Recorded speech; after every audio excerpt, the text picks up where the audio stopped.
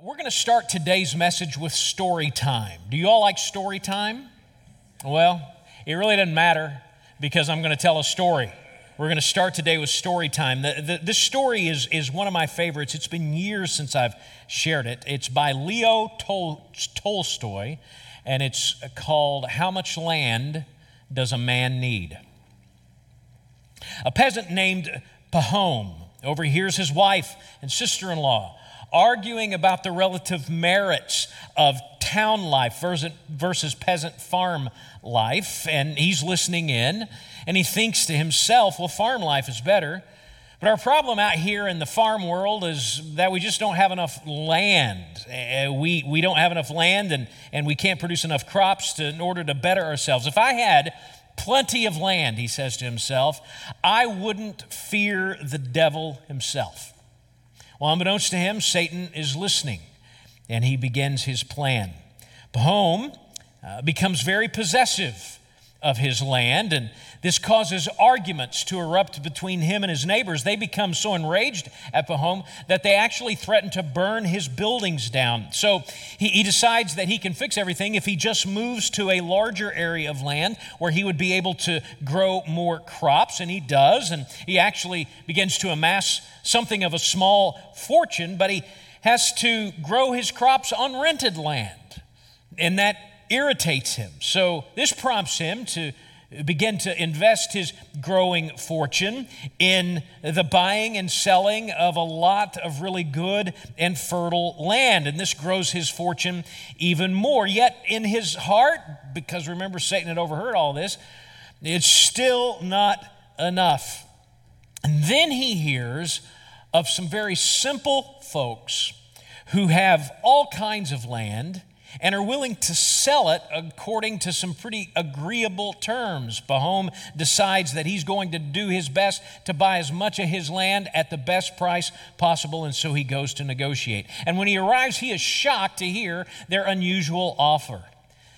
They tell him for the sum of 1,000 rubles, I got no idea, I'm not a ruble guy, it doesn't sound like a lot, but they say for a sum of 1,000 rubles, they will allow him to begin walking at daybreak around the land that he wants to own and to drop spades in the ground as he goes. And if he is able to return to the starting point by sunset, he will be able to keep all of the land that he had circled. But if he's unable to return, he loses the money and he doesn't get the land. Well, he's delighted about this. He says, I can do that. I'm in great shape. I'm a farmer. And so I'll be able to walk around a lot of land, and I'll have all the land that I will ever need. So at daybreak, he is off, and he stays out late, marking out land until just before sunset. And then he realizes, man, I'm a long way from the starting line. I'm going to have to really walk fast to get back. And so he begins to walk very fast. And then he notices that the sun is dropping lower on the horizon, and he says, well, I have to start running. And so he begins to run as fast as he can, and he gets there right as the sun sets, and the sellers cheer. They applaud him for being able to get all of that land together, and he's saying, thank you very much. Bam, falls over dead. His servant buries him in an ordinary grave about 6 feet long. Now remember, the name of the story is How Much Land Does a Man Need? And Tolstoy's last line is this: 6 feet from his head to his heels was all the land Pahom needed. There's a lot there to think about. And today we're going to use that to help us think about the idea of church generosity. Now, don't panic. I'm not talking about personal generosity, so you can let go of your wallet and your purses, okay? We're not going to do that this morning. We're talking about church generosity. And we'll do so by asking the question, how much people, resources, money does a church need? The church culture of my lifetime, especially the church culture of my lifetime, has answered the question, how much does a church need, with the answer, more than we have right now. So, we have, at this point in American history, the largest churches in American history, and also the most impotent church in American history. So, what gives? Well, I think that the answer is that many churches have more than they really need. Too many churches have embraced the race to expand their kingdom and to encircle as much of a community as possible, but they've ended up killing their broader influence because the marching orders that we are given as a church is not to build our kingdom, but is instead to expand His. So in this third of our 4 messages on our core values called DNA, I'm going to try to show you how Blue Valley wrestles with the question, how much does a church need? And to show that we believe that God is calling us as a church to give away as much as we can to be faithful in growing not our kingdom, but growing the kingdom of God. And we'll do that by looking at 2 Corinthians chapter 9, verses 6 through 16. So why don't you open to 2 Corinthians 9 in your copy of God's Word. In this passage, we're going to see a man named Paul challenge the church at Corinth to give generously to the multiplication of God's grace and glory. In this section, Paul's been talking to the Corinthian church on the subject of generosity because he is busy collecting an offering from other churches to carry back to the needy Christians at the church in Jerusalem. They had been ostracized from society because of their faith, unable to even hold jobs, and they were in desperate straits. And so he's collected monies from other churches to take to them, and he wants the Corinthian church to participate. As a matter of fact, he's asked the Corinthian church to participate before, and they had agreed, but the church had gotten sidetracked and they had not followed through on their commitment. So he spends all of 2 Corinthians chapter 8 and 9 talking to the church about stepping up their collective generosity, and he wraps up everything that he's been saying when he gets to verse 6 of chapter 9 and conveys for us 2 principles of generosity that drive everything the New Testament teaches on that subject. If you would please look at verse 6 with me. The point is this: whoever sows sparingly will also reap sparingly, and whoever sows bountifully will also reap bountifully. Each one must give as he has decided in his heart, not reluctantly or under compulsion, for God loves a cheerful giver. 2 principles exist in those verses. The first is built on what we see in the natural order of things. A farmer could choose to eat all that he raises, or he could choose to give away, as it were, to the soil some of what he has raised in order to gain an even larger harvest. The point being, the point that Paul is making is that the more a church gives, the greater the harvest for the kingdom of God. Now, the second principle, to quote one author, is that God doesn't prize the size of the gift, but the giver's sincerity. He says, don't give reluctantly. He prizes the spontaneity of the giver. Don't do this under compulsion because you feel required to. And he prizes the joyful willingness of the giver. He loves a cheerful giver. Putting those 2 principles together really frames what the New Testament teaches on generosity. The bottom line is that everything belongs to God. He gives us what we need and even allows us to enjoy some of what is His, but He expects us to be generous with what He gives us. And in response, if we'll do those things, if the church will do those things, the church can expect 4 things to happen. The first is that church can expect God's continuing generosity to them. Look at verse 8. And God is able to make all grace abound to you, so that having all sufficiency in all things at all times, you may abound in every good work. In other words, God is going to grace you with his generosity so that you can continue to do the work that God has called you to do right there in Corinth. He continues, as it is written, he is distributed freely. He's even given to the poor. His righteousness endures forever. He who supplies seed to the sower and bread for food will supply and multiply your seed for sowing and increased the harvest of your righteousness. He's saying God, church, will continue to be generous to you, but not in the sense that the Corinthian church was going to become wealthy. I'm sorry, Joel Osteen and every hack that has a television show that calls themselves a preacher.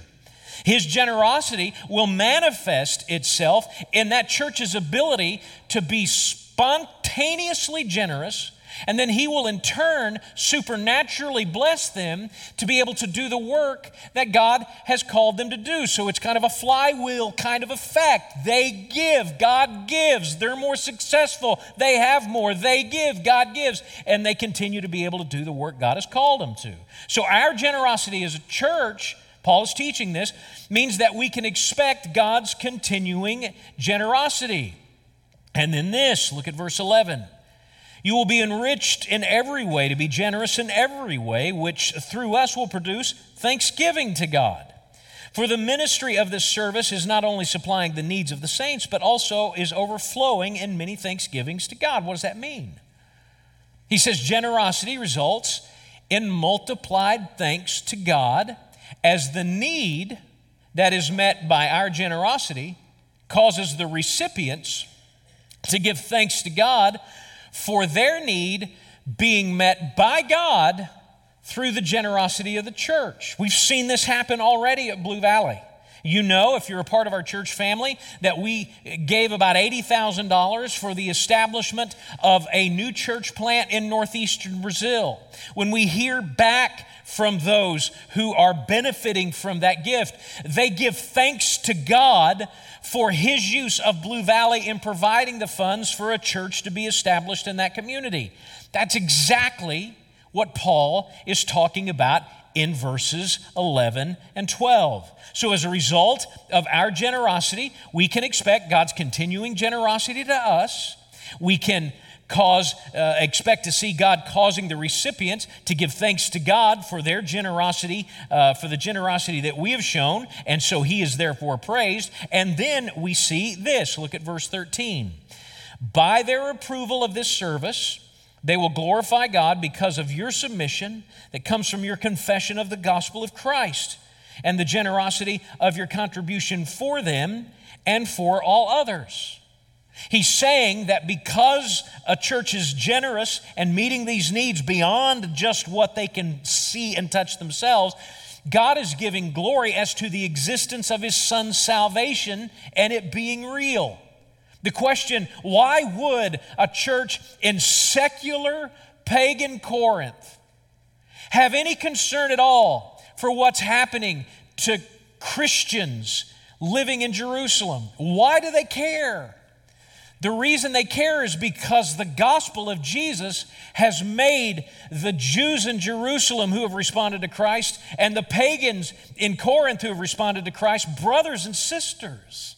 It demonstrates that there is something that ties us together that is beyond what the eye can see. God is getting glory as to the reality of his salvation when we give as a church. And then he tells us to expect one more thing. Look at verse 14 and 15.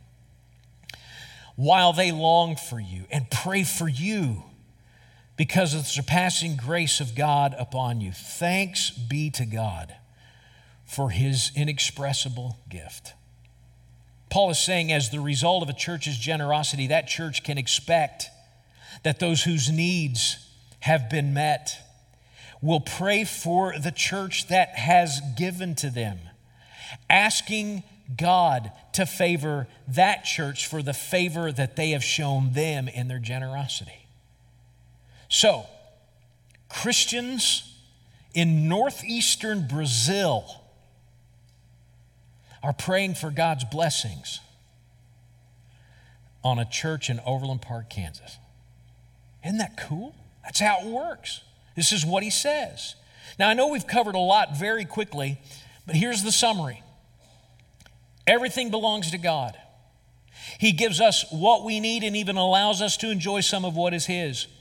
But He expects us to be generous with what He has given us. And in response, we can expect God's continuing generosity to us, for God to be thanked by the recipients of our generosity, for God to be glorified by the evidence of salvation that our generosity provides, and for our needs to be prayed for by those whose needs our generosity met.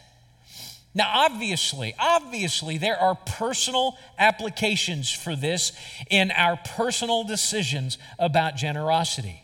I can't tell you the last time that we preached a sermon on the subject of personal generosity, on the importance of regularly providing generous and sacrificial offerings, first to the church and its ministries, and then to other Christian ministries and other Christians in need. Frankly, we probably need to do that more. One of the things that we would show you, I've done it before, I've shown people. People say, oh, don't preach on money. But every time I do, the next week's offering's fantastic. So you're giving me what they call negative reinforcement when you do that. But we haven't preached on that subject in a long time and probably need to do more than what we do. But this entire passage is on a subject that is never addressed. In fact, I've preached from this passage countless times, not countless times, but a lot of times in the years that I've been a pastor, and I've never approached it from the standpoint from which it is written. This passage is about a church's collective generosity, about a church giving away what God has given them to expand His kingdom. And as a church, Blue Valley has always done this financially. In the 15 years that I've been lead pastor here, I did very quick math and was able to come up with the figure about $3 million has been given away by Blue Valley over the last 15 years to ministry opportunities outside of our church, just from our budget. And then even more than that through outside special gifts. Now that number may be unusual just because of the size of our church, but it's not unusual for churches to be generous with their funds. Most churches give away a significant portion of their offerings to ministry outside of their own existing ministry footprint, because most churches understands that a local church should be generous with their finances and not keep everything that comes in. But at Blue Valley, we have continued to ask, how much should a church have? And as a result, we value two things that are in fact unusual, especially out here in suburbia for churches. And I want to share those values with you right now. These next few minutes may explain for you why you perceive Blue Valley to be weird beyond just the lead pastor. Because the local church should be a generous church, we value ministry expansion through multiple campuses and church plants rather than ministry expansion at a single location. That'll be up there for a while if you want to write it down, but you can also find this by going to our website, About Us, Mission, Vision, Values. They're all listed there. The most momentous 15 minutes of my first 15 years as lead pastor happened after a Monday staff meeting in the fall of 2012. We had expanded our facilities in 2009 by buying the annex, by expanding this worship center by 250 seats. By the way, the first time we ever worshiped in this building as it's currently configured was Christmas Eve 2009. I don't know if you remember it. It was a ridiculous blizzard that night. It was fantastic. But we after doing that, we remodeled existing space, really remodeled everything we had. And 3 years later, 2012, we were still paying that off, and we were almost out of space again. And in staff meeting, we had been brainstorming what to do. And the conversation continued as the three other pastors beside myself that we had at the time, Pastor John still here, Pastor David, pastor of Operations Outreach still here, Pastor Darren Ray, who's now a lead pastor in New England, followed me into my office because they wanted to continue the conversation. Well, I was done with them. All of the words. I was tired of listening to them, so I wouldn't let anybody sit down. You know how that goes. We stood around my desk. And for 15 minutes standing around my desk, the conversation moved from, what should we build next? To, should we build at all? Those 15 minutes are the headwaters of the transformation of our church from a let's gather everyone and everything we can and become Johnson County's newest megachurch to the mentality that characterizes our church today. One that seeks to give away people, which we've done recently in sending people to establish Overflow Church in Martin City, and resources, which we've done through the giving of money to Compassion International to plant the church in northeastern Brazil, and which we do in giving money to Multiply Church in West Des Moines, Iowa, and other church opportunities that present themselves, which we've done to expand God's kingdom and not the Blue Valley brand. Now, I get that the journey hasn't been an easy one. If you've been here that entire time, you know, I know. Our entire vocational staff has had to unlearn everything that we were trained to know about church. Because what we were trained to know about church is that you get everybody and everything you can in one place and become famous. And frankly, we didn't know what we were doing in the early days of doing this. It took us a long time. And maybe the rank and file doesn't know this, but we experienced what could only be characterized as a series of satanic attacks that took place as we sought to become this kind of ministry. And then, I don't know if you've heard of it, COVID happened, disrupted us a little bit. But I can say honestly that we are now as spiritually healthy as a church as we have ever been. We've got more people involved in real discipleship, not a 6 o'clock Sunday class in the evening that goes for 13 weeks. I'm not talking about that. People who are engaged in real discipleship, like we talked about last week, which if you missed, go back and listen to that one. Real discipleship. We've got more people involved in that than we have ever had, and those numbers are growing. We are within shouting distance of being as healthy financially as we have ever been as we get closer and closer to retiring the debt and freeing up 6 figures of money annually to be able to give away. And we've got more people focused, joining not just the staff, but the elders and the deacons, more people focused on this idea of being a church that expands not its brand, but expands outward beyond a central location. And all of that bodes well for the future. But it's not a future that tries to hoard people and resources.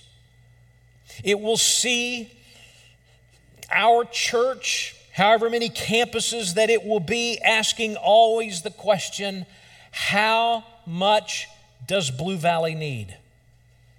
And then giving away the rest. And that's a future that I think will outshine anything that we could have possibly accomplished, making 151st and Antioch the newest outpost on megachurch world. I believe it's a future that will result in thousands reached around the region, around the country, and around the world. And just because we can't count them here on a Sunday morning doesn't mean we haven't been faithful to what God has called us to do. I believe that the last 10 years of my vocational ministry life will be more exciting than the previous 36 because Blue Valley believes the local church should be a generous church, and thus we will value ministry expansion through multiple campuses and church plants rather than ministry expansion at a single location. And then in closing, we also value engaging the spiritual and physical needs in our church and community through ministries that we establish internally and working with local ministry partners externally. Again, that'll be up there for a little bit, but you can find it on the website About Us, Mission, Vision, Values. In other words, our church lives out in the 21st century exactly what Paul is calling the Corinthian church to practice in the first century, to be active in meeting the physical needs that exist around them. Here's how we do that, at least part of how we do that. Apart from meeting the spiritual needs of our church family through the normal course of ministry, we meet the physical needs of our church family through a group of people established precisely for that purpose, men called deacons. Their primary job is to meet the needs of the church family, and one of the primary ways they do this is through a fund that they oversee called the 245 Fund. It's based on Acts 2:45, which says, "And they were selling their possessions and belongings and distributing the proceeds to all as any have need." The fund itself is a line item in our budget. It hasn't always been that way. When the fund got started, it started because as a church in 2009, we were experiencing something that other churches were not experiencing.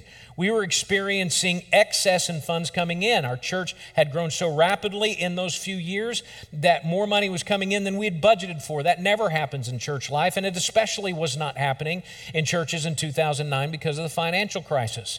And we began to think, that excess needs to be used for God's glory and for His benefit. How could we do that? So what we did is we decided in March of 2009 that we would dedicate one offering that month. It was a 5-Sunday month. We would dedicate one offering that month and set it aside to meet the needs of our people, some of whom were going through significant financial crisis because of the situation our country found itself to be in at that time.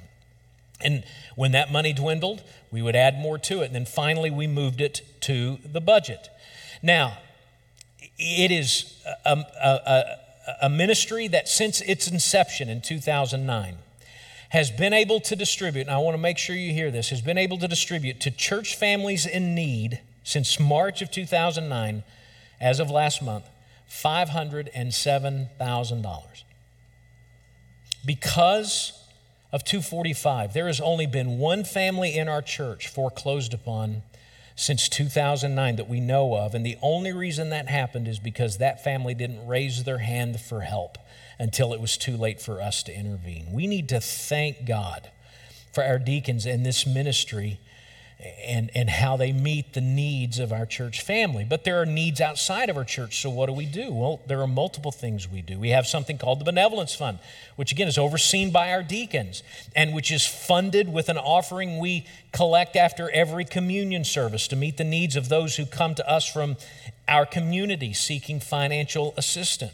We also partner at Pastor David's direction with ministry partners in our community like Advice and Aid to minister to women and their partners who are experiencing a crisis pregnancy, encouraging them to keep their child and raise that child. And we partner with Mission Southside, which ministers to the shockingly large number of those who are under-resourced in Johnson County. And our newest ministry partner is Hope is Alive, which is a Christ-based addiction recovery program. We give money out on a regular basis to these ministries to be able to have them meet needs in our community. So we value generosity with both our resources inside and outside of the church, as we learned in 2 Corinthians chapter 9 that we should do, because a local church should be a generous church.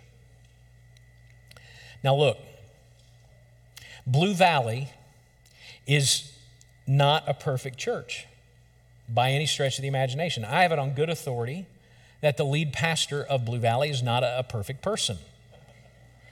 I also have it on good authority that none of you are perfect people. So we're not a perfect church. I know that, you know that, we all know that. But there's a lot here that is cause for celebration, and that should humble us in that we get to play a part. Do you realize 44 years ago today, Blue Valley was constituted as a church? 44 years ago today. And what it's become and what it's been able to do is just something that should cause us to give glory to God. And one of the biggest causes for celebration and humility is how generous our church is. We give money away. Most churches do that. We give people away. Only insane churches do that. because we're always asking, how much does a church need? But obviously our generosity corporately depends entirely upon our generosity as individual family members. And so this is where the personal application comes in. You've heard me say this before. We can never become here what we are not as individuals. So if we are not personally generous, we cannot be corporately generous. So let me just challenge you in this way. If you're not giving, I encourage you to start giving. It's important for you to know we have no idea who's giving and who's giving how much. I don't know. None of our staff knows. None of the elders know. We are removed from that process entirely. So if you're one of those who isn't giving, I'm encouraging completely blind for you to begin giving. If you are someone who's giving, again, we don't know who is and who isn't, but if you are giving, we just want to encourage you to continue to do that, because doing that allows us to be able to do what God is calling us to. And if you are giving, we encourage you to think about giving more to our budget, because there's always a need there. To the Multiply 2028 campaign to see us remove our debt entirely, and we're about to hit the home stretch. We believe by the end of the year we'll be at the home stretch, the last $1 million to pay off. And if we do that, we're going to free up about $252,000 a year in our budget that would allow us to be able to say yes a lot to ministry opportunities. You can give there, or you can give to one of the other things that the Lord calls us to, but those are the two primary ways that you can do it. And so I ask you to do that so that we can continue to be a church that both values and practices generosity. Let's pray.